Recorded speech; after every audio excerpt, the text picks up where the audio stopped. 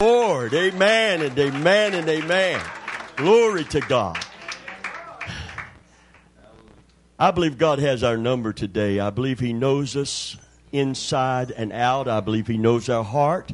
He saw us all week long. He knows if we've had any worship for Him through the week or we saved it all up for Sunday. If some people saved it all up for Sunday,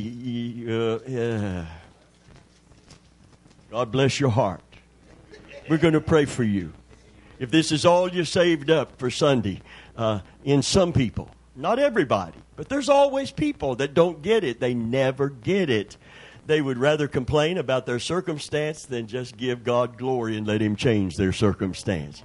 They're waiting for something to happen to give Him praise. And something happened over 2,000 years ago at Calvary that should stimulate praise in our life and our heart and our mouth every day of our life. Praise God. Hallelujah. So I don't wait for something. I don't wait to see what's going to happen when I get up in the morning, whether I'm going to give God glory or whether something's broke or somebody's, out of sorts and mad at me or whatever's going to happen. I give Him praise because of what He did for me at the cross when I get up in the morning. Amen. I begin to thank Him for what He's done for me, what is mine, and what is mine in Him. Praise God. Hallelujah. Amen. I want to read a verse of Scripture, and then we want to talk just a little bit today about covenant blessings for covenant people. Most people are living below their privilege as a child of God. Most Christians live below their privilege as a child of God. You can tell it in a congregation when we have to entertain them with a choir singing, and you pan the congregation and nobody in the congregation is worshiping. In many large congregations, they're watching, but they're not worshiping. They're being entertained by the choir, but they're not entering into any personal worship of God. And they haven't grown up. You know, the Bible said of heirs, and we're going to talk about heirs today again. The heir, as long as he's a child, differeth nothing from a servant. Nothing belongs to him yet. Nothing belongs to him yet. The heir, as long as he is a child, differeth nothing than a servant. A servant in the house doesn't have very much. He's not going to get the house. He isn't an heir to all that the father has. But the child is an heir. But he doesn't differ from a servant until the child matures. How many know that until you're 18 years old, you can't receive your inheritance? Because a 12-year-old is not mature enough to understand, appreciate, and appropriate what is truly theirs. So you have to be mature. And that's why growing up in God is so vitally important, because I see people that want to express maturity through their visions, their dreams, their prophecies, the things that God shows them and tells them, rather than walking in the fullness of their inheritance. And if you're living a life, I'm really not interested in what God's showing you if He can't show you who you are in Him and who He is in you. The rest of it don't make a lot of sense to me. Because if you can't walk it out in your life, if you're living in defeat and the devil is defrauding us out of what is rightfully ours in Jesus Christ, then we need to grow up in God. It's a simple matter of maturity. For the heir, H-E-I-R or H-I-E or however you spell it, amen? The heir, as long as he is a child, differeth nothing than a servant. But when they grow up, then everything that has been provided and bequeathed to them becomes theirs. They can inherit all that is theirs. And I'm going to tell you, what God has done through Christ at the cross costs so much. I want to walk in that reality because of what it costs for Jesus to provide it for me. I don't want anything that He has provided through the cross to not be applied to my life. And I want it for the glory of God, not for my convenience or my personal, edification. I want it. I want to walk in victory because of what He did to give me the victory. Amen. I don't want to walk in defeat. I don't want to complain. I want to comply with His word. Amen. Some people grow old. Well, actually, we all grow old. But some people, yeah, we do. Some people grow old, but they never grow up. They've been in church for years, but that's as far as they've got. and the heir of all that has been accomplished and provided at the cross, as long as that heir is a child, the Scripture teaches. Differeth nothing than a servant, because nothing that's been provided can be obtained until you come of age. But when you become of full age, then you can claim your inheritance. Can you say amen? What would happen if Christians grew up and become of full age and claimed all that God has provided in Christ for us, not in the sweet by and by, but in the nasty here and now? We would hear something in the church that you have to strain to try to hear these days. Blessed are the people that know the joyful sound. When we come out of that when we come out of that imaging place where they're looking for cancer as hard as they can, and because they are concerned, they don't want to misdiagnose, and if there is they want to catch it early enough to try to treat it. But when we came out of there with faith in God, and you prayed and we prayed, listen, we have an inheritance. This is not something God has to decide to do. This is something He has decided to do and has done at the cross. It happened at the cross. Everything that you're an heir to, it all was put into your account at the cross. Can you say amen? But since Christians grow old instead of growing up, and by the way, talking in tongues don't mean you're mature. Don't mean you're mature. Without love, growing up, growing in the Spirit, it's sounding brass and tinkling cymbal. It's going to take the attention from someone or something, and sometimes Jesus Himself, and put it on you for a little while. Amen. And then once people look at you because they deem you to be spiritual, they have expectations of you and me. They expect us to walk in some victory, to live in some kind of life that denotes that you can overcome. Your marriage can last. You can be healed. You can be blessed. God will provide. But you've got to grow up. And part of growing up is obedience. You become obedient to the Word. You're not forgetful hearers. Come on, kids are known for disobedience. In fact, the Bible said that foolishness is bound into the heart of a child. It's there. Give a 2-year-old a Tootsie Roll Pop. Let him take a taste of it and then grab it away from him. You're going to find out. Tell him you can't have that until you eat all of your green beans.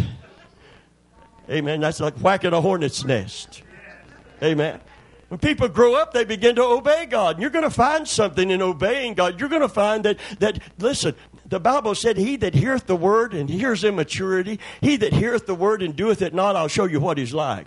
He's like a man that beheld his natural face in a glass, in a mirror. He saw his true self. I'm going to tell you something about mirrors. They don't lie. Amen. I can look in a mirror all day long and say, boy, I look just like Tom Cruise. But I don't even ask the mirror. Mirror, mirror on the wall, who's the fairest of them all? Because the mirror always say, well, it sure ain't you. Can you say amen? And I get tired of hearing it. But when you grow up, you're not a forgetful hearer. Dad told his son, there's water moccasins in that swimming hole. People have gotten ear infections in that old swimming hole. Don't you go swimming after school. 12-year-old kid says, I won't, Daddy, I won't, I promise. Guess what happened? Dad just decided, I got off early, I'm going to go by the swimming hole because he ain't home yet. And him and 5 other guys are down in that swimming hole with the water moccasins, ear infections. And he has on his swimming trunks. He's not swimming, you know. He has on his swimming trunks. And he's just having a time, and his dad drives up, and he comes out, and his dad goes over to him and said, I told you not to go swimming. He said, I heard you, Dad. But I got out of school, and then I was tempted. His dad said, then why did you bring your swimming trunks when you left home to go to school? Amen? Your grandson asked today, you this week, about chastisement, God's chastisement. And she told him, God's chastisement is a spiritual pop. So he asked me this morning, when I walked in, and I didn't know the conversation then, what is a spiritual pop? I thought, that's a daddy that walks with God, or that's some kind of new candy at the Christian bookstore. Can you say amen? You suck it and you get a revelation. I don't know. What's a spiritual pop? I didn't know what it was. She explained it to me. A spiritual pop is... it's when God gets your attention. It's discipline. Wow, that hurt. Amen. A spiritual pop. You see, children don't even understand God's discipline. The Bible said, don't faint when you are disciplined of Him. He chastens every son that He loves and scourges everyone that He receives. It's an act of love on God's part. I'm glad God got my attention when I decided to get no sin in getting a motorcycle, but when you get a black leather jacket and a switchblade and a blackjack, then there's something wrong with that. Amen? You get an attitude and you want to just be rebellious and disobedient to parents and to teachers and to the popo and to anyone else. I'm going to do my own thing. God got my attention. And God knows how to get people's attention. Thank God for His discipline. It's an act of love on His part. He could have let me go, but He didn't let me go. Thank God He didn't let me go. Can you say amen? The heir, as long as he is a child, differeth nothing from a servant. He has all of that provided for him. But he can't personally enjoy and employ any of that until he comes of age. But when he comes of age, when he grows up, and one of the hard things for a pastor is to preach and teach the word so that people will grow up. Most of the time we're trying to correct bad behavior. And that's what you do with kids. You spend your time correcting bad behavior. Amen? Trying to get people to do right, to live right, to simply follow Christ. Just trying to urge them. Don't be so inconsistent. Don't walk out of church and go back out in your disobedience. Make some kind of commitment to follow Christ. I can baptize you in water, but I can't cause you to walk in the newness of life. Amen? But you've been raised to walk how? In the newness of life. And obedience marks this maturing process when you become obedient to the Word of God and the God of the Word. Because you love Him and you want to please Him and you want to serve Him. And you don't become... See, so many people come out, they come in with broken hearts and broken lives, and we pray for them and God touches them distinctly. And then they go right back out and return to the old pattern of life. Right back into the old pattern of life until once again I'm obligated because the Holy Spirit will come on me to preach, and I'm trying to get them to just go ahead and commit to Christ. But the problem is there's people that want to grow in here. Amen. So I can't keep trying to get people that don't want to follow Jesus to follow Jesus. I've got to try to get the people that are following Jesus to mature in their walk with the Lord so that God can bless them and make them a blessing. Can you say amen? Is it all right if God blesses you and makes you a blessing? May I say this to you? If God can't bless you, He can't make you a blessing. If I'm defeated today, I can't be a blessing to you. I have nothing to offer you. Amen. In fact, I've had people in such defeat that they would counter every positive thing that I would tell them from the Word of God. I had a loved one that was up in years and got way down in that old hole in the ground, that old ditch, feeling lower than a snake in a wagon rut. And it's hard to get people out of that rut. And he said, God must hate old people. I said, God don't hate old people. God loves all people. And He especially loves us when we need Him more. He draws closer to us when we're in any kind. The Bible said that He gently leads those that are with young. You got a young'un back there. I thought you got it at Walmart. Hallelujah. And I said, boy, that is so realistic. Look at all of that hair, that beautiful baby. You know how God leads you with the young one? He's not going to expect you to keep up with everybody that's not packing around a baby. He's going to expect you to pace yourself differently than that person, that 16-year-old that don't have a child. And He's going to make compensations for you because of having that young one. He gently leads those that are with young. Amen. I've had people counter anything I say about faith, and it would come back at me. I feel it coming back at me. And I just want to go on to perfection, go on to maturity and completion. I can't stay back. I want to. I love people, but I just can't spend my time. It's frustrating when you preach to people that are unfruitful. That when they hear the word, instead of any sense of obedience to the word, they walk out in their own way. And then they come back complaining about how bad their life is. Toe up from the flow up. Can you say amen? And I love them. And I'm going to keep encouraging them to, at some point in their life, decide to follow Jesus. Remember that song? I have decided to follow Jesus. I have decided to follow Jesus. I have decided to follow Jesus. I won't turn back. I won't turn back. Well, if you ever make that decision, amen, God is going to give you everything that you need to follow Him. And you're going to live a life that is markedly different from the people who don't have a covenant relationship with God. Amen?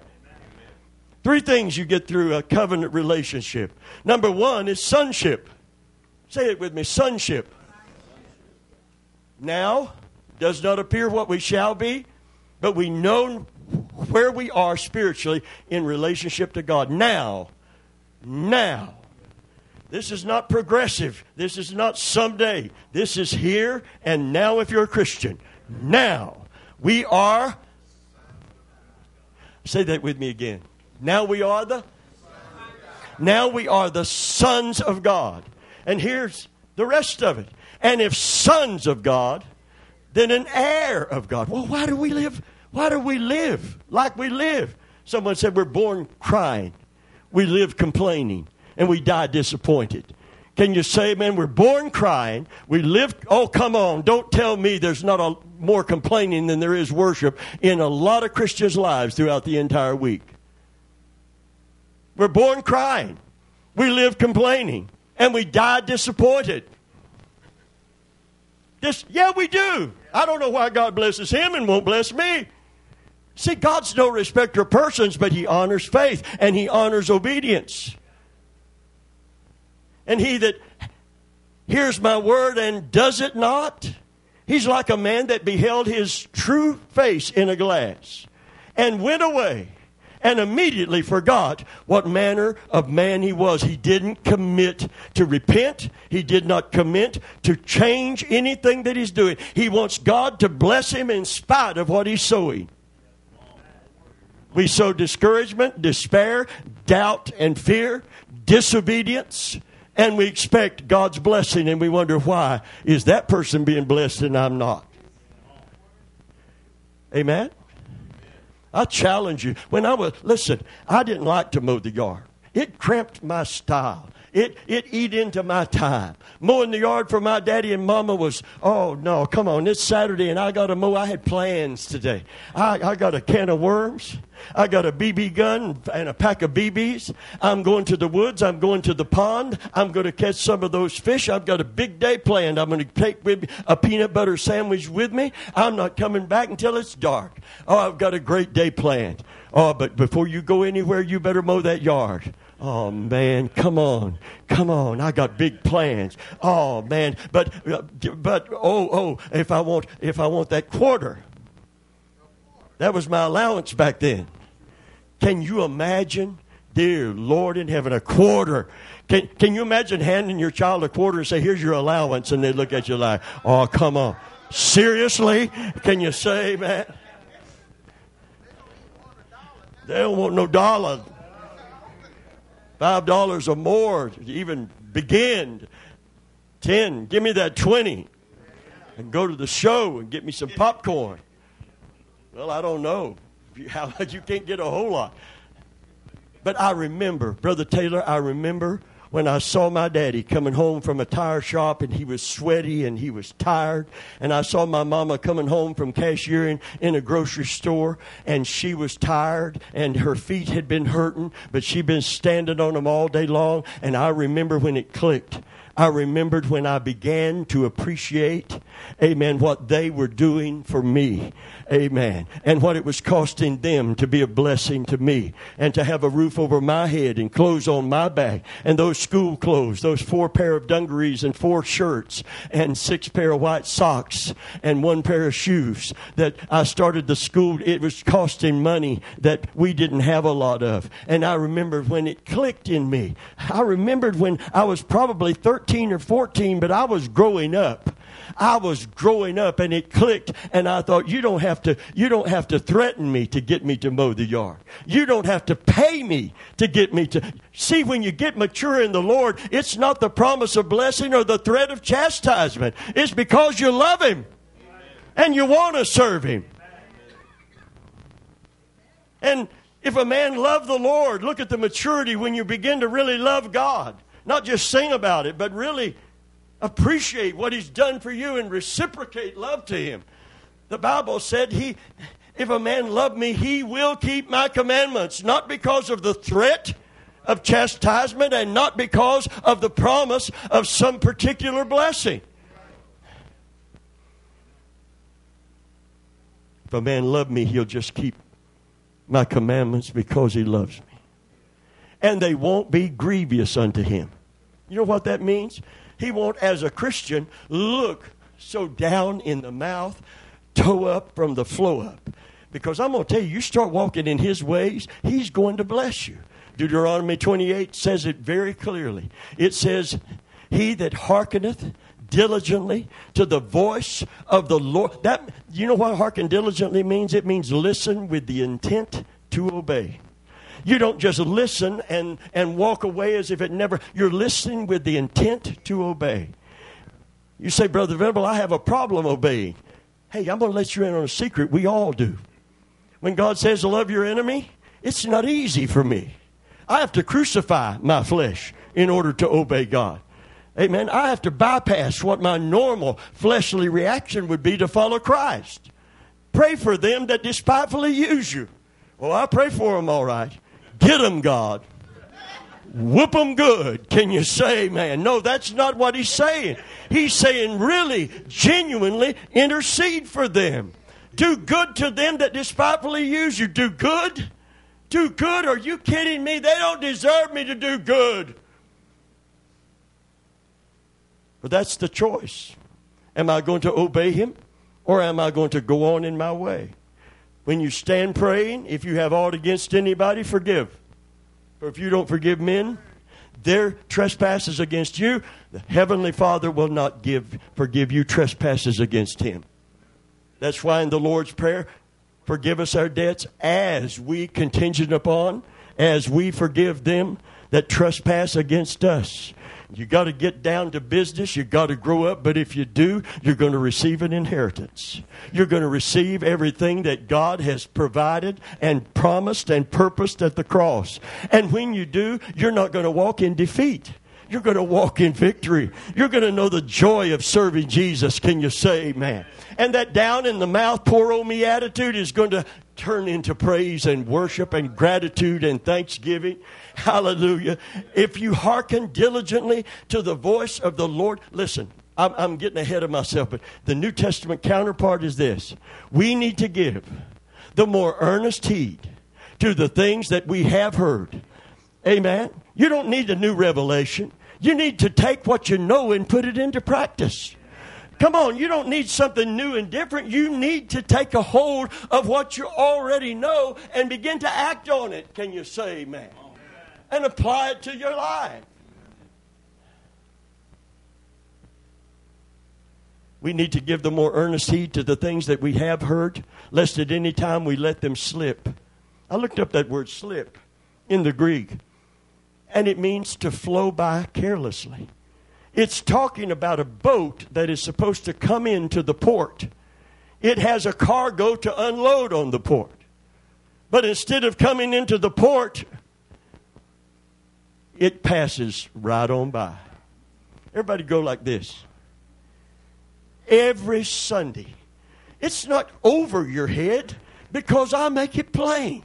I don't use a $50 word to get across when a 50-cent word will do. To show you how intelligent I am. Besides, I don't know the $50 words anyway. I've often wondered why they make up another word when they had a perfectly good word. Amen.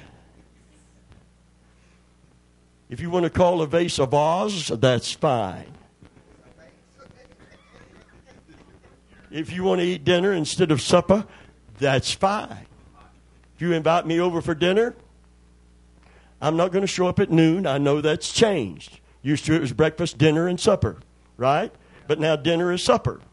And breakfast is still breakfast. Thank God they left breakfast alone so we don't get any more confused. Can you say amen? And what is dinner? Dinner is lunch. Isn't that right? So if I invited your house to dinner, I'm not going to show up at noon.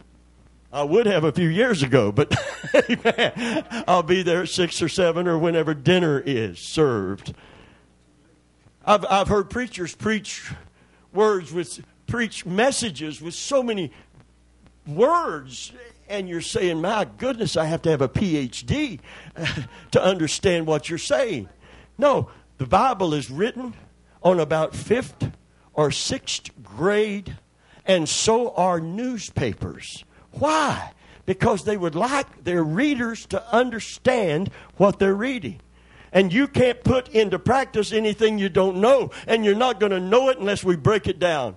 When I worked at Winn-Dixie, I had about 5 young men, 3 young black men, and 2 young white men. And they were always wanting me to break down something to them.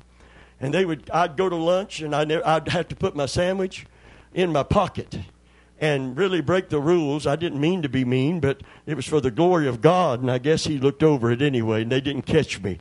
Amen. You're not supposed to eat out of the lunchroom. But I would have to grab me a bite on the way back to my line that I was taking care of when I was in production. And they would come to me with the little old New Testament. You remember the little Gideon New Testament? Man, I used to read that without glasses. Now I need glasses and a magnifying glass. Can you say, man? They'd have something marked, and they'd say, Preacher Bob, there's a scripture here that we don't understand. Can you break it down to us? Can you break it down? That means, can you explain what it means so that we can get it and use it and utilize it and apply it to our life? I met a man the other day in a store, and he went from there. I retired at 62, and now I'm 68, going on 69. It's been a lot of years, and I met a man that used to come for me to break it down with him. And we used to break it down and sometimes go on out in the parking lot after work and continue to talk about it. Amen. Because these young men were serious about following Jesus, and they wanted to understand so they could obey. And this man was still following Christ. And boy, I appreciate he come up and said, I tell people that I work with at Publix, I'm no longer at Winn-Dixie, I'm at Publix, and I tell them about how we used to get together at lunch and study the Word of God. And I said, well, I am so glad, and I'm so glad I could be a mentor to him. But he wanted to know. He wanted to learn. He had a hunger for the Word of God because he wanted to please God and he wanted to serve God. Now, there are people that should be here this morning, and when it gets bad enough, really bad, they'll be here. And they'll be toe up from the flow up. And we'll love them and minister to them. But at some point, we can't keep our ministry just to people that are not going to take it and use it. We want people to grow up so they can receive what is theirs in Christ.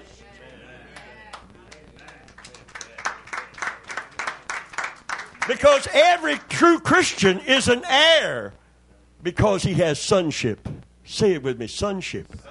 Now we are the sons of God.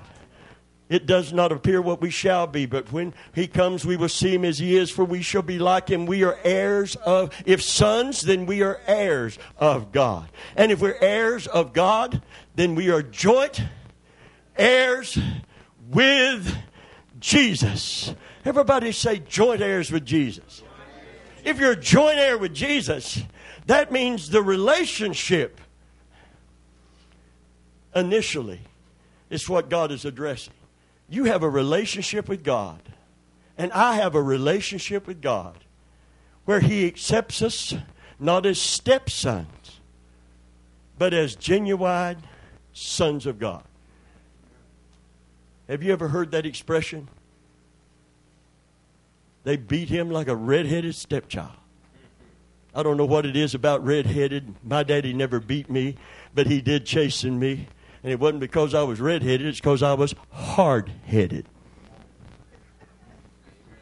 Oh, don't look at me as if you was that sweet thing. When you was growing up, you were perfectly obedient and you just did everything. You never got the cookie when you were told not to, and you always jumped at the chance to mow the yard. Amen. Hallelujah. But when I grew up, when I was a child, I spake as a child. I thought as a child.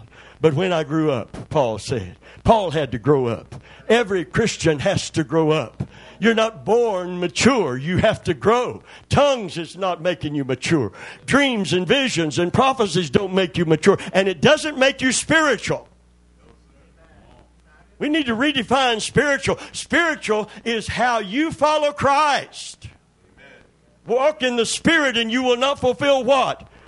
The lust of the flesh. And what's the flesh want to do? It wants to be seen. It wants to be heard. It wants to be glorified. It wants to be magnified. It wants to be lifted up. And it's hard to find humble servants of God today. Because the more power people consider themselves to have, the less humility they seem to exude. And humility is the necessary attitude of the heart for obedience to come forth. Jesus humbled himself first. Humbled himself.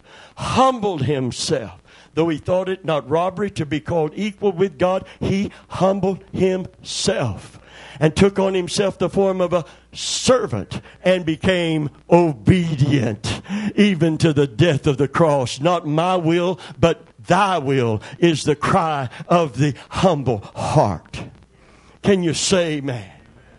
Are you glad Jesus was obedient to the death of the cross? He said, well, let this mind be in you, which was also in Christ the Lord. Let that be in you. That involves maturing. And by the way, I got to read this. We won't get through there. Everybody say sonship again. Sonship. Everybody say citizenship. That's another thing that you have now. The Bible said our conversation is in heaven. The Greek word is citizenship. That means when you become a Christian at that moment, your name is written in the Lamb's book of life. And at that very moment, you are counted while on earth as a citizen of heaven. From that very moment, it's not something you're trying to earn or make it. It's yours in Christ now. Heaven recognizes you while still on earth as a citizen of that holy city. So you're not waiting until you die to see if you go to heaven if you're a real Christian. In fact, as Christian, one Christian that was dying, he said his friend came to him and they were praying for him and he had the peace of God on him and he knew where he was going. And his friend said, oh, John, in a few moments, you're going to be leaving the land of the living. And he said, I'm not leaving the land of the living. I'm leaving the land of the dying, and I'm going to the land of the living. Can you say amen? Hallelujah. Hallelujah. Christians are not citizens of earth on their way to heaven. They're citizens of heaven on their way home. Hallelujah. Our conversation is in heaven. Make no mistake about it. If your name is in the Lamb's book of life, and that happens when you get saved, then your citizenship from that moment is in heaven. And we are now aliens, and we're to see ourselves as strangers and pilgrims here upon this earth, not at home. Remember that great Christian hymn?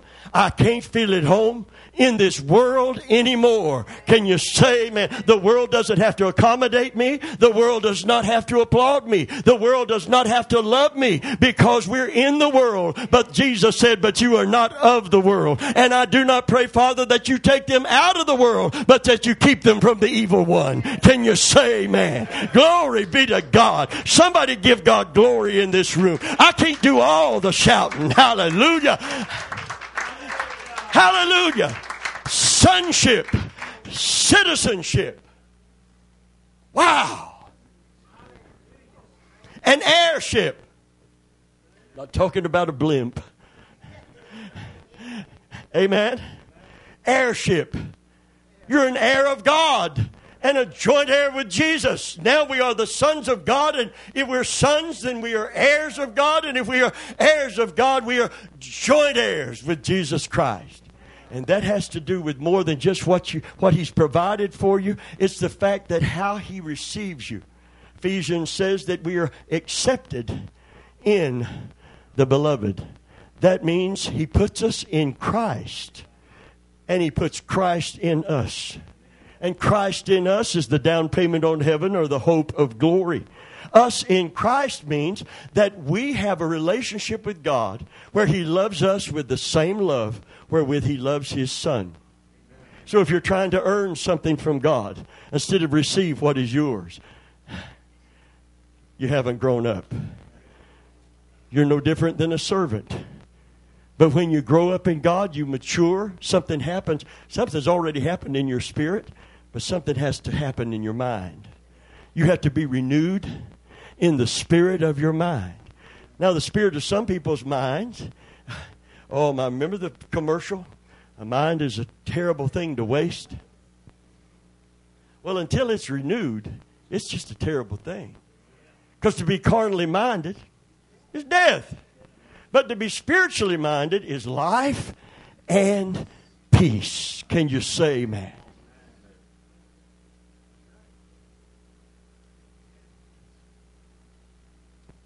Spiritually minded is not trying to figure out if the devil's hiding behind the fan.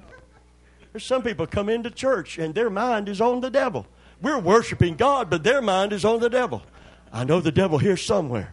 Well, of course he's here somewhere. Probably in your back pocket. Because your focus is on Him. It's not Jesus Christ. Amen. You get your focus on God, you won't be trying to figure out where the devil is because you know where God is. Can you say amen? And, come on.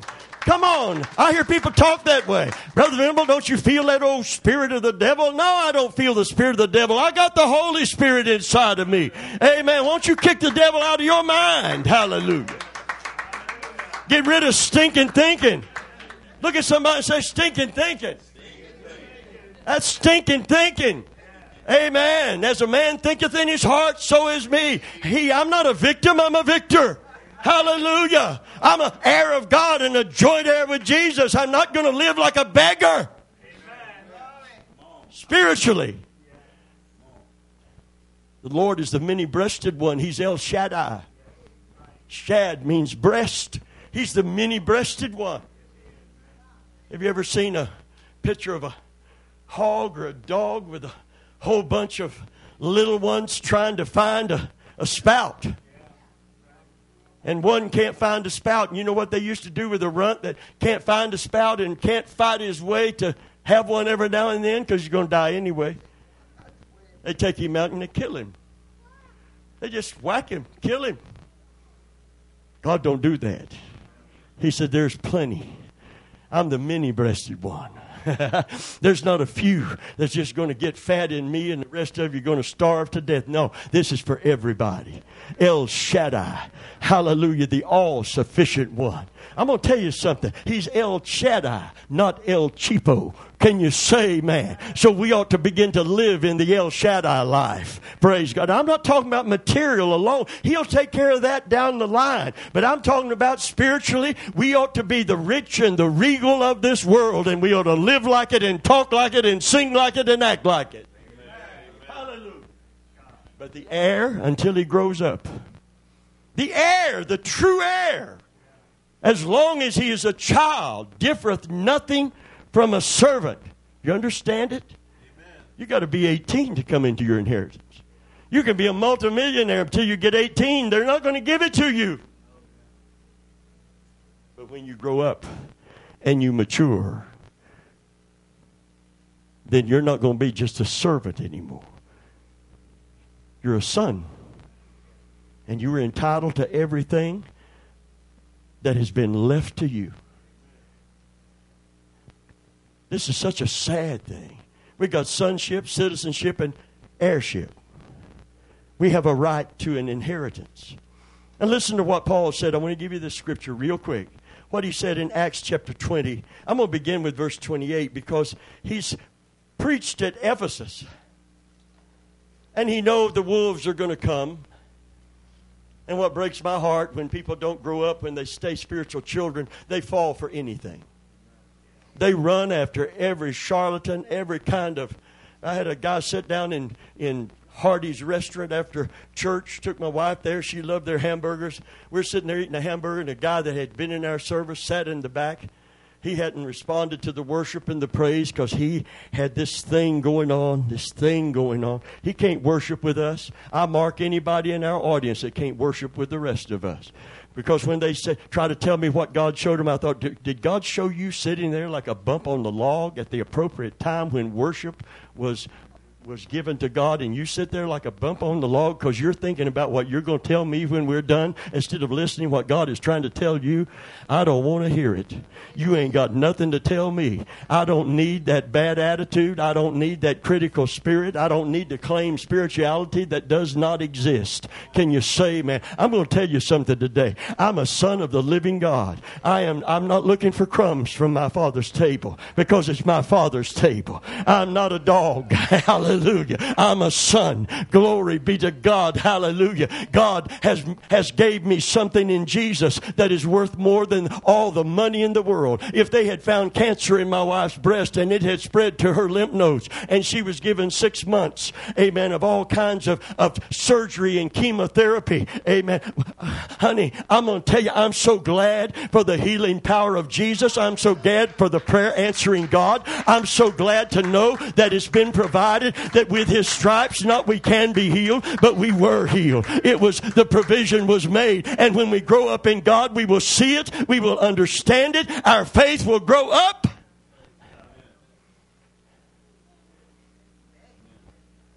Hallelujah. To walk out of there, I felt like a rich man.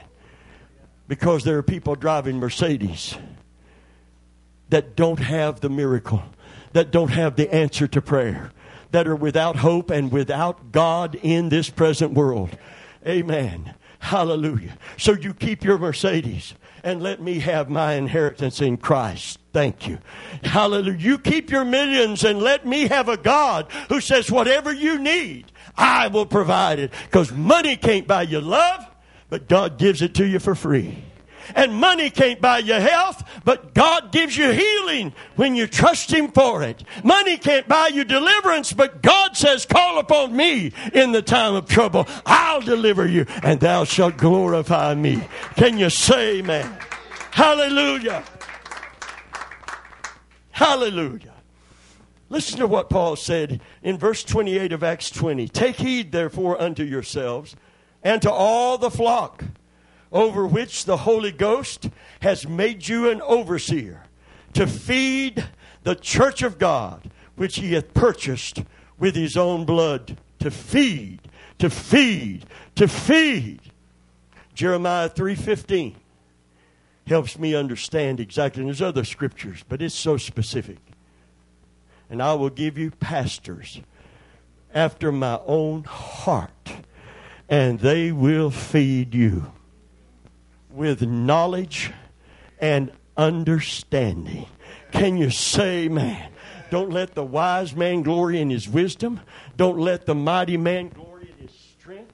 Don't let the rich man glory in his riches, but he that glorieth, let him glory in this, that he knows and understands me, saith God. Can you say amen? Everybody say knowledge of God and understanding of his way. You got it. It didn't go over your head. Something's going to happen around here. Hallelujah. Something's got to happen. The heirs of God are going to come into maturity and receive what He's provided for them. And it's going to change your life, your family, and everything about you. Hallelujah.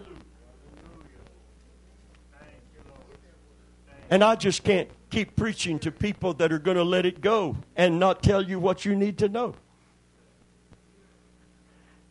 I've got to preach to those that will apply it. Because to tell you the truth, it's very frustrating to watch people hear the word and do it not. Jesus talked about those folk. If any man hears the word, does it not, I'll show you what he's like. He's like a man that built a house, but he built it on sand. And he built a big house, but there was no foundation. And the rains came, beat on it, and the flood tides. Floods are killing people right here in America and other countries. They're devastating. And the floods beat against it. And it fell, and great was the fall of it. But any man that hears my word and does it, I'll show you what he's like. He's like a man that before he started building up, he started digging down. He dig deep. Come on, he dig deep. He dig deep and laid his foundation on a rock. We're talking about obedience here. We're not just talking about trusting God, believing God. We're talking about following through and obeying God. The issue of that parable is obedience. A man that hears my word and doesn't do it is built on the sand. You know it's going to fall. You know it before he walks out the door. He can get baptized in water. He can get baptized in the Holy Ghost and talk in other tongues. But if he don't obey God, he's going to fall. Amen? Amen? He's going to fail. People come to me with a false, phony spirituality. They can't walk in victory for 2 weeks. They know everything that you and I need, but they can't apply anything to their own life. If you're going to come through the door and prophesy to me, I don't expect you to come dragging in. Oh, when the saints come dragging in. Oh, when the saints come dragging in. No, don't come prophesying. Come to learn. Come to grow. So God can bless you and keep you and make you a blessing. It's just my requirement. If you've got an old car that is beat up and you've lost your insurance and about to lose your license because you've run over the garbage can, you run over your own cat and dog, amen, you hit an embankment and it's all tore up and it's beat up and the thing won't hardly run because you're hitting everything and then you come and want to give me driving lessons? I'll take you somewhere and you want to sit in the back seat. Tell me, oh, you're going too fast. Oh, you better watch that corner. Oh, you better oh, hush up. I'm going to put you in the trunk if you don't hush up. Only way I'll let you ride is in the trunk. But if you must ride in the car with me, do not tell me how to drive if my car ain't broke up and beat up. Can you say, man, I don't need driving lessons. Hallelujah. Amen. Some of you are impressed by that. I'm not impressed. It turns me off. It leaves me flat. It leaves me cold. I don't see spirituality there. I see carnality. Amen.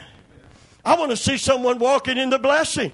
I want to see someone that no matter what hell has thrown at them all week long, they come into God's house to praise Him. And they're going to praise Him anyhow. Can you say amen? Somebody that's going to declare Jesus is still Lord. Many are the afflictions of the righteous. I get it. But the Lord delivereth him out of them all. Can you say amen? Woo!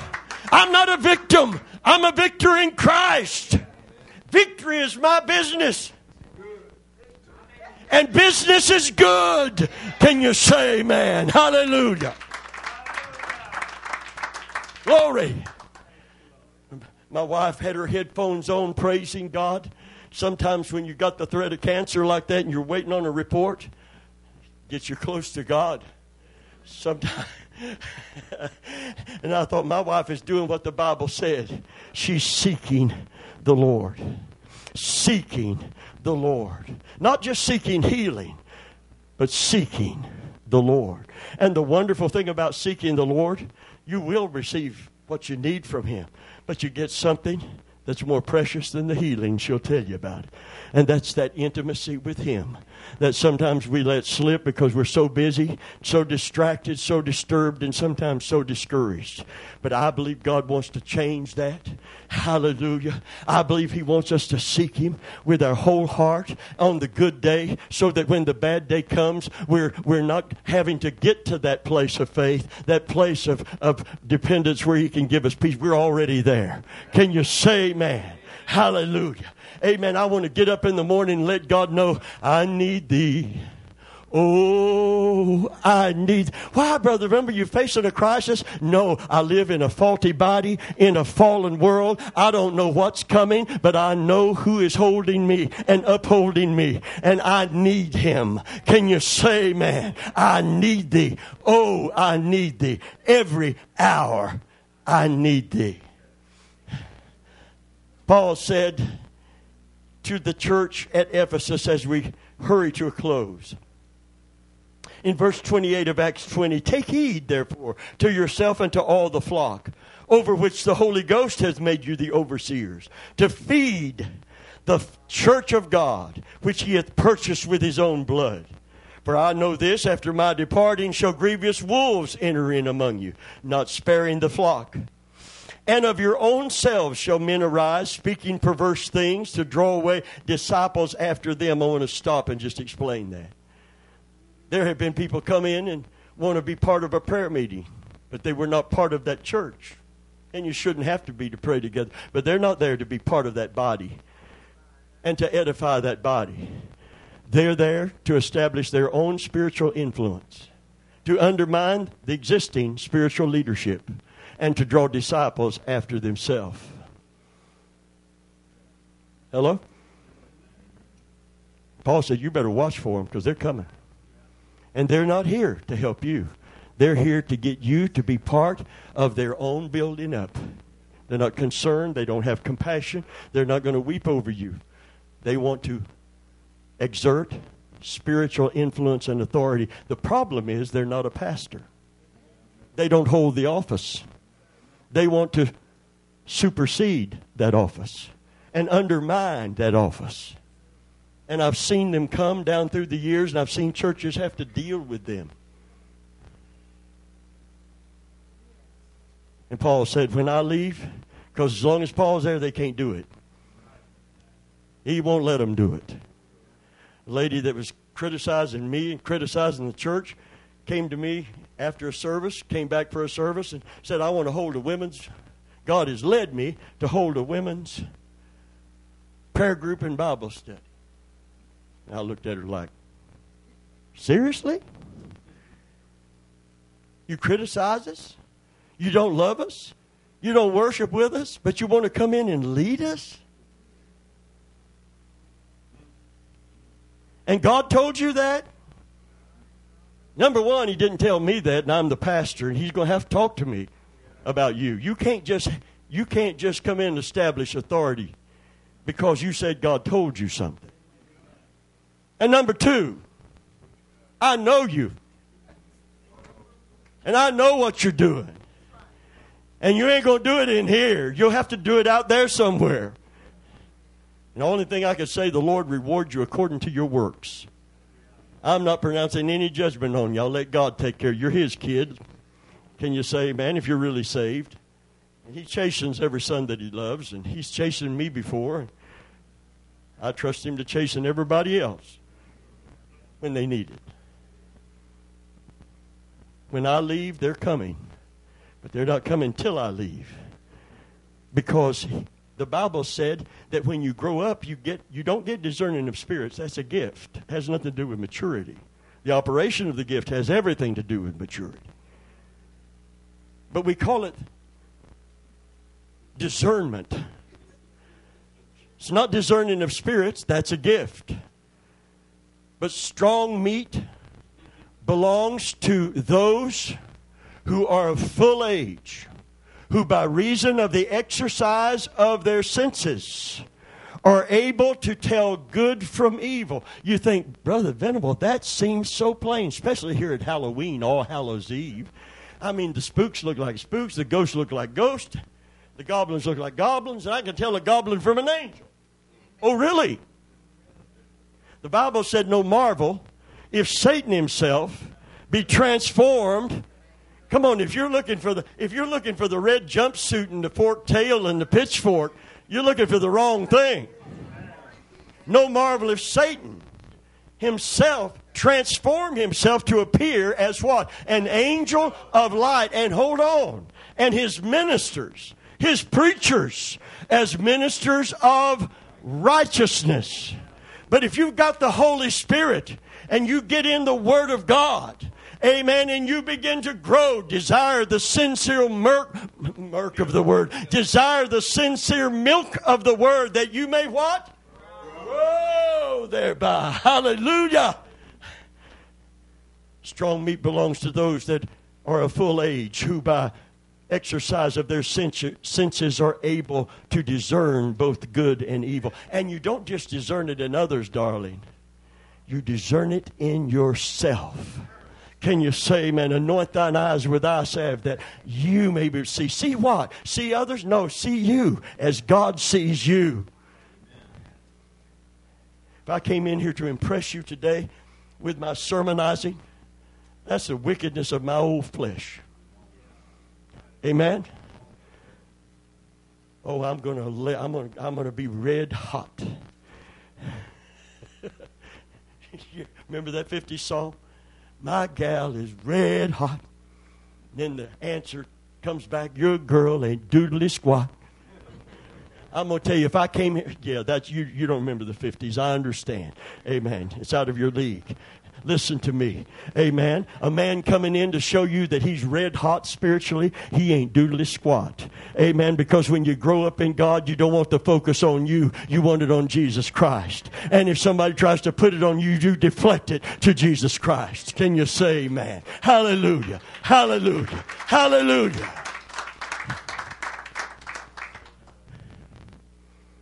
So you got to grow up to be able to tell the difference. That's why so many people go on television. You know, you got to grow up. He's got a blessed wallet. A blessed wallet. It's going to cost you money to get that blessed wallet.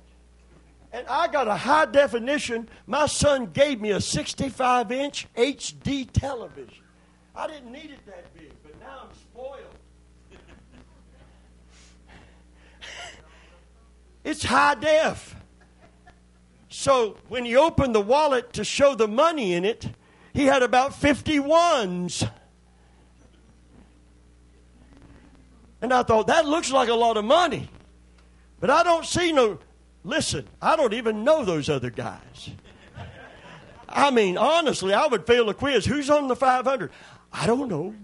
Who's on the 1,000? Do you know who's on? You don't know neither? I don't know either. I know George. I'm well acquainted with George. How many know which dollar bill George is on? He's on the one. They say that when the bank turns in old money with tears in it, so they replace it with new money, because they take it out of circulation, they burn it in incinerators. They incinerate it. And in the story, there's a $20 bill and a $1 bill on the way to the incinerator to be burned up. And the $1 bill, the $20 bill said, well, life hasn't been so bad. I've been around a long time. I have been to great restaurants. I have been to nice hotels. I have been on vacations to beautiful places. So I've had a good life. And the $1 bill said, that's fine for you. All I ever did was go to church, go to church, go to church.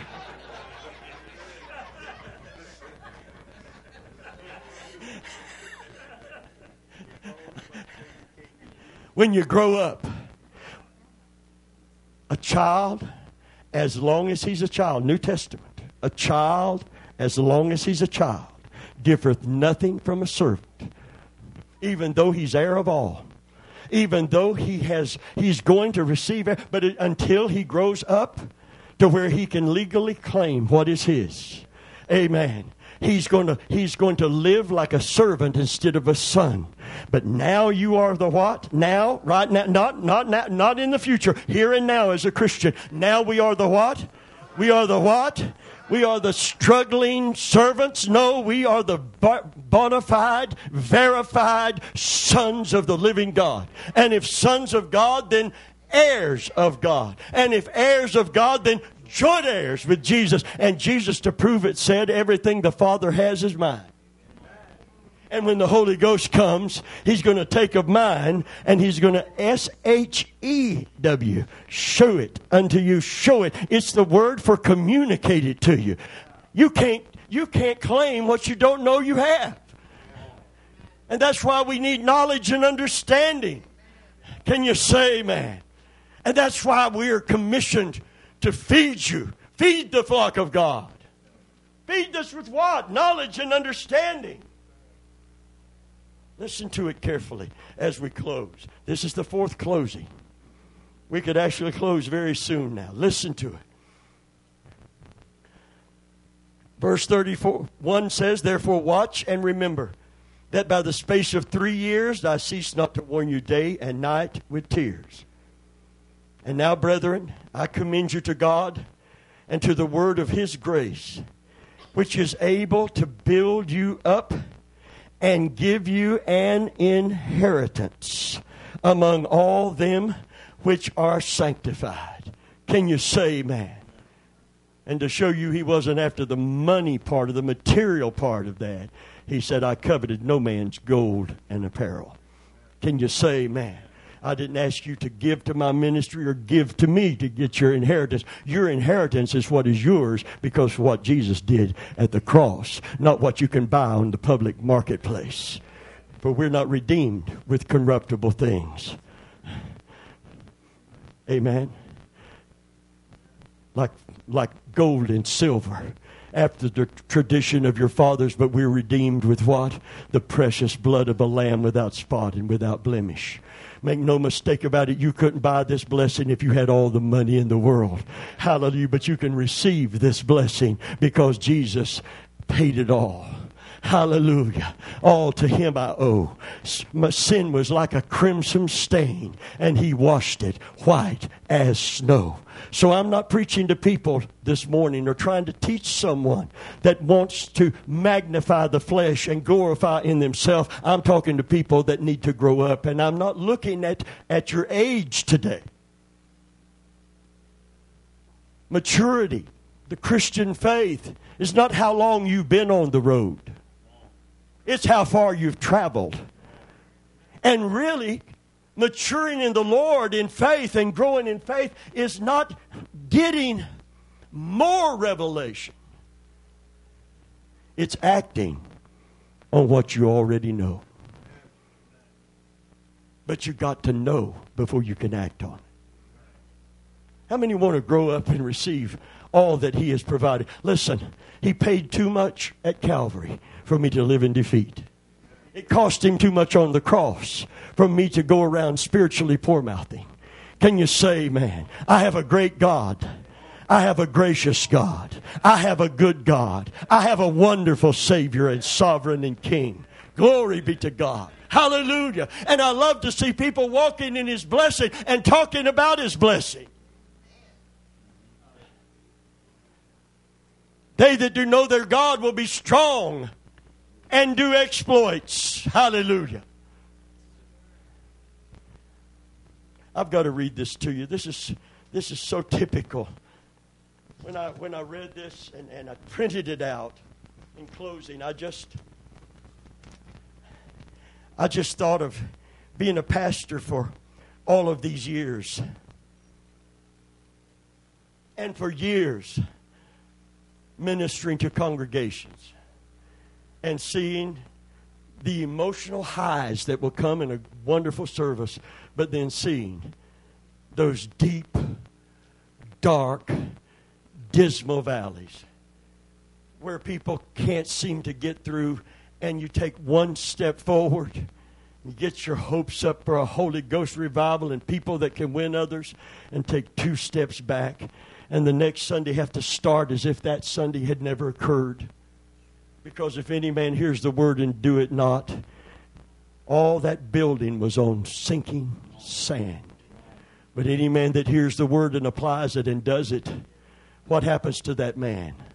He digs deep.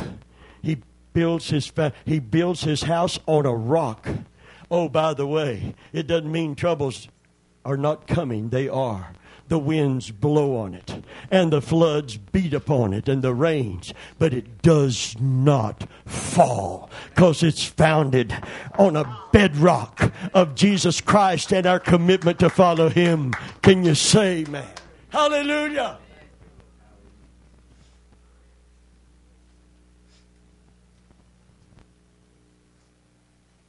This is true. This is from a newspaper. I think it was Arizona. I know the other one was. One was Bolivia, South America. This is Arizona. This is close to home. A long-lost relative of the reclusive, eccentric New York heiress, Huguette Clark, a lady, who stood to inherit $19 million of her $300 million fortune, has been found dead from hypothermia in rural Wyoming. Timothy Henry Gray's body was discovered by children sledding under a Union Pacific Railroad overpass in Evanston, in the southwest of the state, on Thursday. This was in the winter, as the temperatures hit 10 degrees.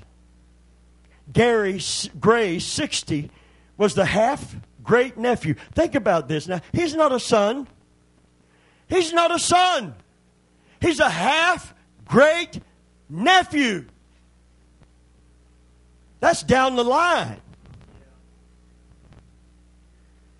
He was the half-great-nephew of Clark, who died May 2011, aged 104.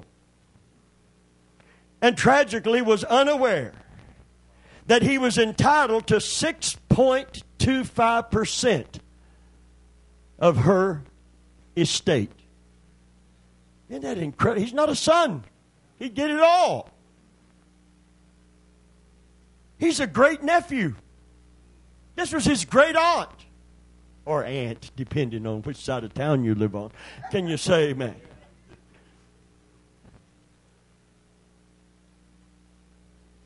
She got her fortune from a copper mine, and it was conservatively estimated at $307 million by the administrator of her estate. He was found, as I read the rest of the article, in a light jacket, homeless, under a bridge in 10-degree weather, where he froze to death. And he was an heir. He was an heir. He was an heir. He was an heir to $19 million. And he died like a pauper, penniless, homeless, underneath a bridge. And I thought, there it is.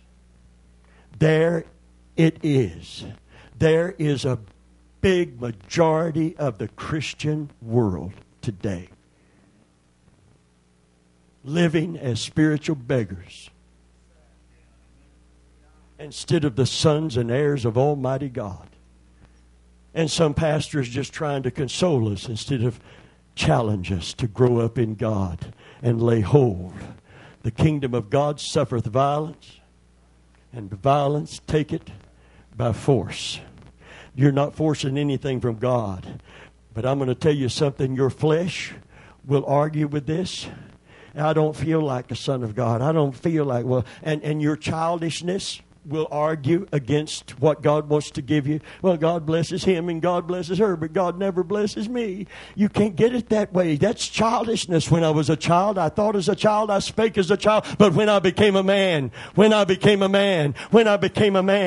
put away childish things. Oh, he shook everybody's hand but mine this morning. I ain't going back to that old church no more. Honey, please, for heaven's sake. Amen. I'm sorry I missed you. Come here and I'll hug your neck. and shake your hand. I'll wash your feet if it's necessary. But I can't make you grow up. Can you say amen? You got to grow up. But when you grow up, you don't need the pastor's hand. You got the master's hand. Can you say amen? Hallelujah.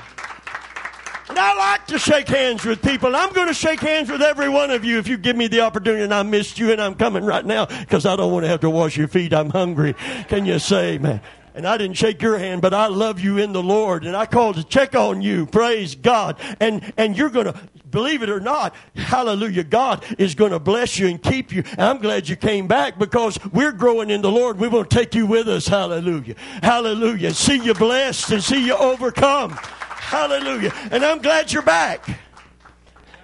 And you didn't come for a snack.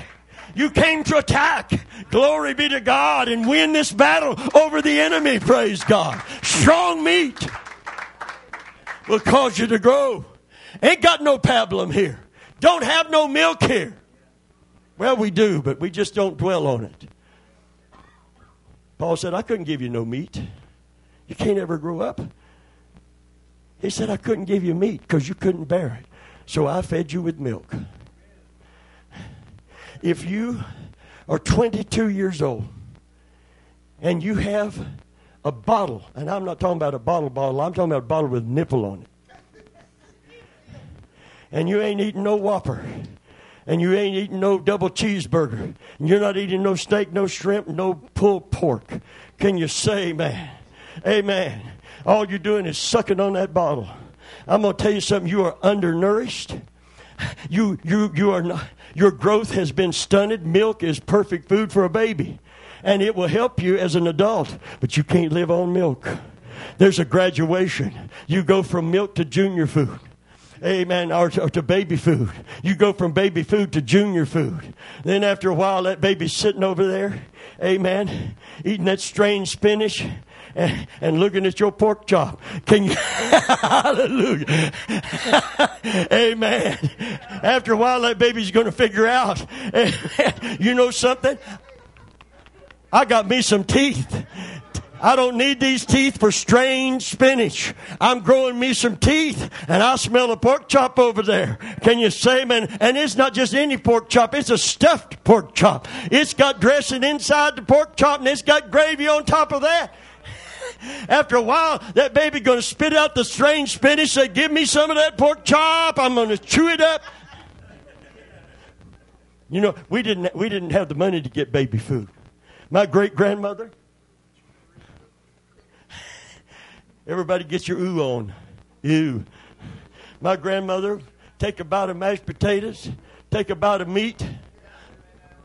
She'd chew and chew and chew and chew just like birds do. Chew and chew and chew and chew. Spit it out in a tablespoon and hand it over to me. I thought, I'm ready. I'm ready. I don't want no more of that strange spinach. Amen. I taste pork chop in here. Amen. Potatoes and carrots and dressing and gravy. Chew it up and hand it right over to me. Can you? And oh, Brother Venable, did he kill you? Let's see, I'm trying to remember. Amen. No, I think I made it. Can you say amen? I really think I made it. I don't know if you've noticed, but your teeth have been coming in. Amen. Spiritual teeth have been coming in. And it's for grinding up some meat. You got incisors inside of you spiritually. And it's to chomp on the meat of the word. Amen. And if I keep giving milk to babies, babies will never grow up. We'll just all grow old and we will be defeated. And you'll be the next spiritual casualty. Heir to all that Christ has done at the cross, but living as a spiritual pauper. I'm not talking about the material. That's way down the line. But I am telling you this. When you grow up and you begin to seek the Lord and His righteousness, all these other things on top of the blessings that are spiritual, all the other stuff is going to be added unto you. I was young and now I'm old. I have never seen the righteous forsaken, nor his seed begging for bread.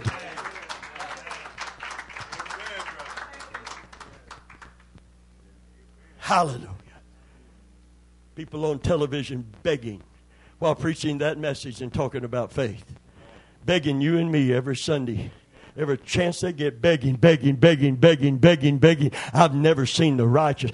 Listen, if they'd get really right with God, instead of trying to build their own empire, just want to further His kingdom. Oh, my son, I'm a firm believer if we do God's work, God's way, we'll have God's provision. God is going to talk to somebody. God is going to make a way.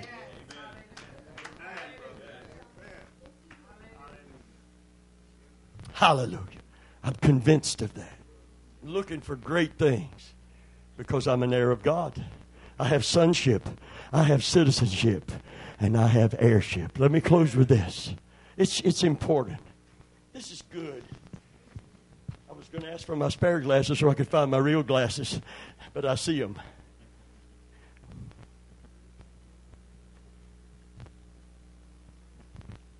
A homeless man supposed to be living on the streets of Santa Cruz de la Sierra, Bolivia, fled police who were bringing him the news. He ran from the police who were bringing him the news of a $6 million inheritance. The man disappeared without a trace, causing Bolivian newspapers to speak of him in the year 2000, 15 years ago, as a new millionaire. Paradoxically, not knowing his fortune. The inheritance came to Mr. Martinez from his... See, sometimes God wants to bless you through ways. If it don't come the way you think it's going to come, you think it ain't coming, so you give up on it. His ex-wife, Inez Guijardo Olivares, who inherited the money herself from family members. She evidently did not blame him for leaving her several years ago. That's awfully sweet, isn't it? He left me, but I don't blame him. And I want to bless him. If he's out there somewhere, I just want to bless him. So she left him out of her inheritance. She left him a multimillionaire, $6 million. And the police, trying to track him down, came over toward him, and he thought they were going to arrest him for vagrancy. And he run. And he's sitting somewhere under a bridge today, a multimillionaire. And the blessing's trying to chase him down and find him and get it to him. But he's sitting under a bridge somewhere saying, well, I ain't got nothing in this whole world. But at least I got away from the popo. I'm sitting under this bridge about to freeze to death and starve to death. Hallelujah. But at least I'm not in no old jail cell. I'm going to count my blessings. There are people who will run from a church that won't accommodate defeat. Will not give glory to the devil for his works when we got such a great and glorious God. I'm going to tell you something. Devil ain't your problem. And the devil ain't my problem. Amen. If God be for you, that's the issue. That's the only issue. That's everything. If God can legitimately be for you, who can be against you? Oh, Brother Venable, I was going to serve God, but the devil came against me. Well, it's time we got to look at the backside of the devil. Listen to the obedience. Listen to it. Submit yourself. Come on. Forget spiritual warfare if you are not submitted. I got to hurry with this, but forget it. Forget about the armor. You can't use the shield of faith unsubmitted to Christ. You can't cast out a devil if you're not following Jesus. Submit yourself, therefore, unto God. Oh, by the way, submission keeps on running. If you're submitted to God, you've got to submit to that He tells you to submit to. Submit to them that have the rule over you, for they watch for your soul. That don't mean to put a Jim Jones in charge. No, it means as long as they follow Christ, you follow their lead. It's not a divine dictatorship. But as long as I'm the pastor here, you're not. You may know more than me, get more visions, dreams, talk in tongues more, but you are not in charge. You're not responsible for the souls in this room. I am. So God is not going to talk to you and leave me in the dark. He's going to talk to me. And I hope that you listen some Sundays. Amen. If you're in that high place, I wish you would come down and sit with the rest of us. And maybe we'll learn something. Maybe we'll see ourselves and our need. Can you say amen? I'm a pastor because God called me to be. Amen. So anybody that come in like the guy in the Burger King, he said, God has told me to come to your church. My gift is interpreting dreams. And I thought you didn't get that from the New Testament. There are people who interpret dreams, but there's no gift of interpreting dreams. He said if anybody had a dream, I can tell them what it means spiritually. And I saw a book in a secondhand store. It said 12,000 interpretations to your dreams. 12,000. Somebody had compiled a book with 12,000. Can you imagine? Can you imagine getting the one that may actually apply out of 12,000 options? But what are immature? Yeah, it is. It's so. Fist bump. Yes, ma'am. Fist bump. Amen. We know better than that. Come on, we're growing up. We've been eating pork chops around here. Can you say amen? Hallelujah. Was I impressed? Yeah, I was impressed to tell him to get away from my table. I was nice about it. Amen. But I didn't want him in my church. I didn't want him in my table. Amen. Come on. You can pull that on people that are spiritual babies, but you can't pull it on me and my congregation. We don't come to get our dreams interpreted. We come to get the Word of God interpreted and to be instructed in that's going to stand when the world passes away.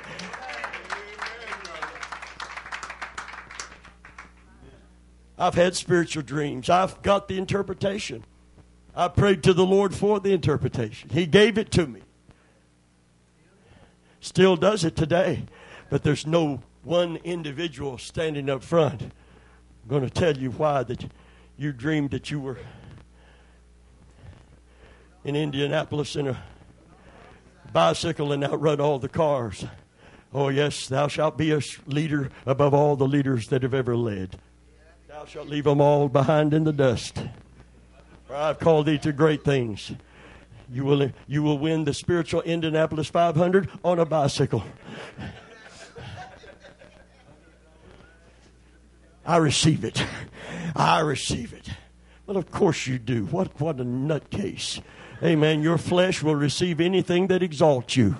Can you say, amen, anything that puts you up instead of brings you into humility and dependence on God? Amen. Amen. Well, we need to get away from that. Get your instruction from the Word of God. If you have a dream and you believe God give it to you, ask God to tell you what it means, because why in the world would He give it to you and then leave you in the dark? Thank you for the hand clap. We've been eating some pork chops, some T-bone steak, some New York strip, and some pulled pork. Can you say amen? Sanctified pulled pork. We're not babies anymore. Keep your blessed wallet.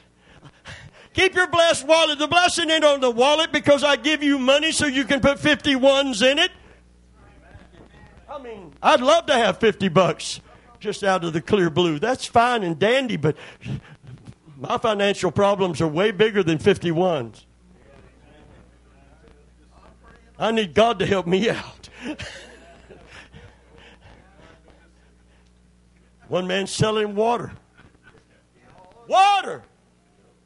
Somebody standing up said, I bought some of this water. I drank that water. God paid off my house. Did you know something? Whether you drink that water or not, somebody's going to have a windfall out there. It's just the law of averages. But to get God to help you, you got to obey Him. You can't just give somebody some money and drink some water. One world-renowned so-called evangelist was selling a cross that glowed in the dark. Here we are at All Hallows Eve, Halloween. A glow in, it's just like the sword now. They're back out there because the new Star Wars movie is coming. And that sword does what in the dark? You hold it up to a light, turn off all the lights, and who's your daddy, Luke? Who's your daddy now?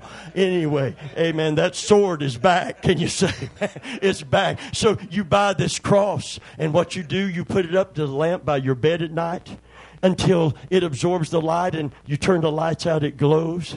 And if the devil is outside your door, because there's instruction with it, and you can sleep peacefully because the devil can't come in your room with that cross glowing. I thought, oh, my Lord, have mercy. The devil look in that door and see a glowing cross. Come on. And come on.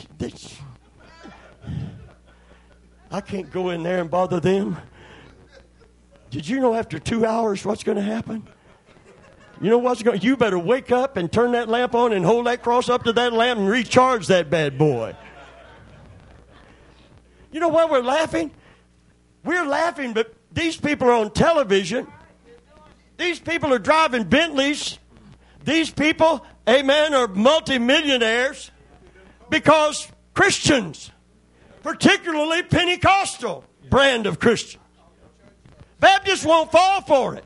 The Methodists won't get close to it. Who's buying it? Pentecostals. Looking for something other than the Word of God and to grow up in God and get a hold of the true and the living God. It's not a plastic cross that glows in the dark. It's an old rugged cross that Jesus hung on that the devil's afraid of in my life. Can you say amen? Will you stand to your feet? I commend you to God in the word of His grace, which is able to build you up and give you an inheritance among all those that are sanctified. Can you say amen? But the child, as long as he is a child, differeth nothing from a servant, though he be the heir of all. Though he be the heir of all. The heir of all. Desire the sincere milk of the word that you may grow thereby. Praise God. Praise God. We have sonship. Before you see gold or silver, we have sonship. Can't buy it with silver and gold. We have citizenship. We're heirs of the holy city. We will be welcomed when we get there because our name is recorded among everyone. Everybody that's preceded us, our name is right there in that book of the citizens of heaven. Hallelujah. And we have heirship. We have heirship. Glory be to God. Hallelujah. It felt so good as I sat in the waiting room while they're looking for cancer in people. And some people, they're finding it. The lady that took care of my wife, she said, I have a friend who waited and waited and waited and waited and waited. And when they finally had a test, she's my personal friend, she said they found that the cancer was not only throughout her breast, but it spread to the lymph nodes and other places in the body. And now she's got a little window, little short window of not just waiting to die, a little bit of life left, but a life with radical surgery, radiation, and chemo. So it's not just going to die. It's that process that you got to go through.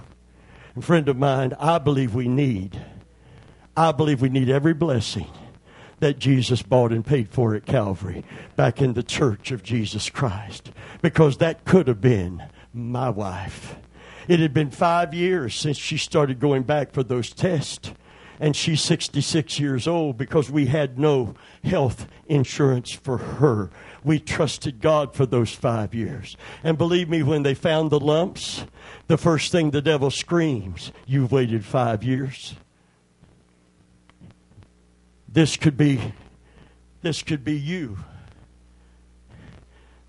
So I sat in the room with her. I held her hand. And I made a statement here, and Doug put it up, put it to a picture, and put it on the website.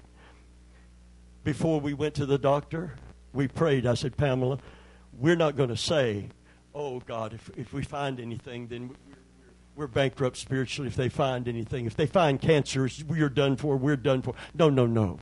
It is what it is. Whatever's in your breast, it is what it is. We don't deny that. That's not how faith works. It is what it is. It is what it is. David didn't kill no giant by denying his existence.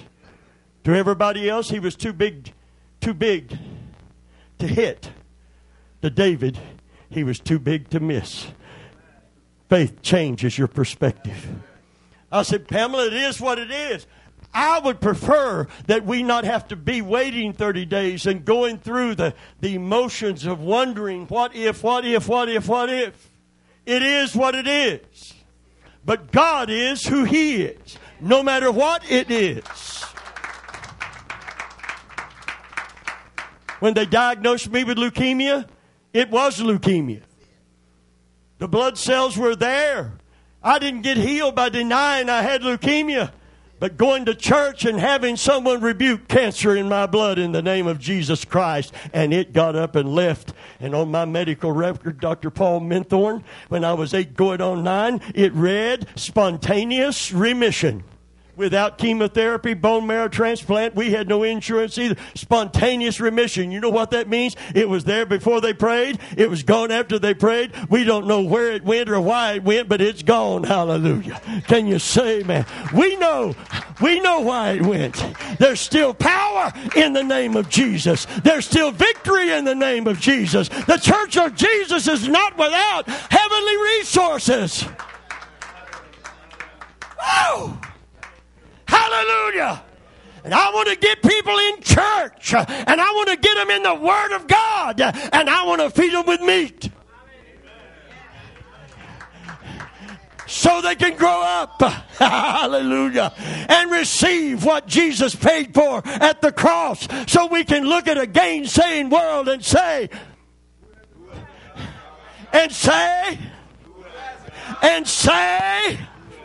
who has a God like our God? A God so nigh us in all that we call upon Him for. Woo! Hallelujah. Hallelujah. I was humbled by this experience. I said, Lord, I heard my wife praying. She said, my husband needs me. My husband needs me. I'm his helpmeet. She didn't pray for herself. She prayed that she could be a blessing to me. Lord, he needs me.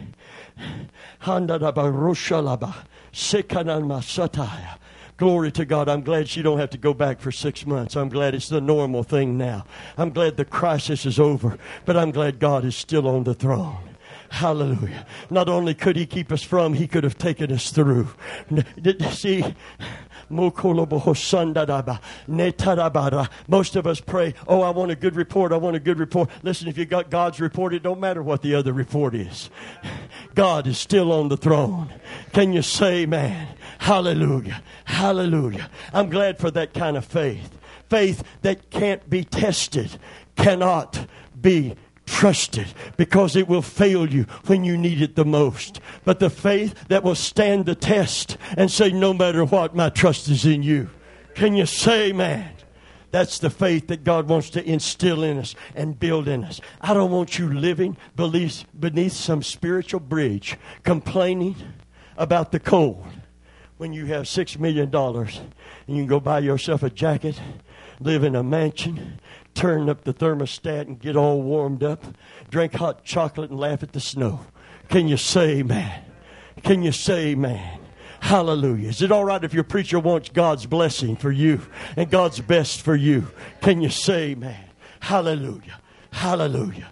Glory to the Lamb. Don't run from a teaching that challenges your faith, because you're running from your inheritance. You're running from somebody trying to get something to you that's going to bless you and make you a blessing to others. Hallelujah.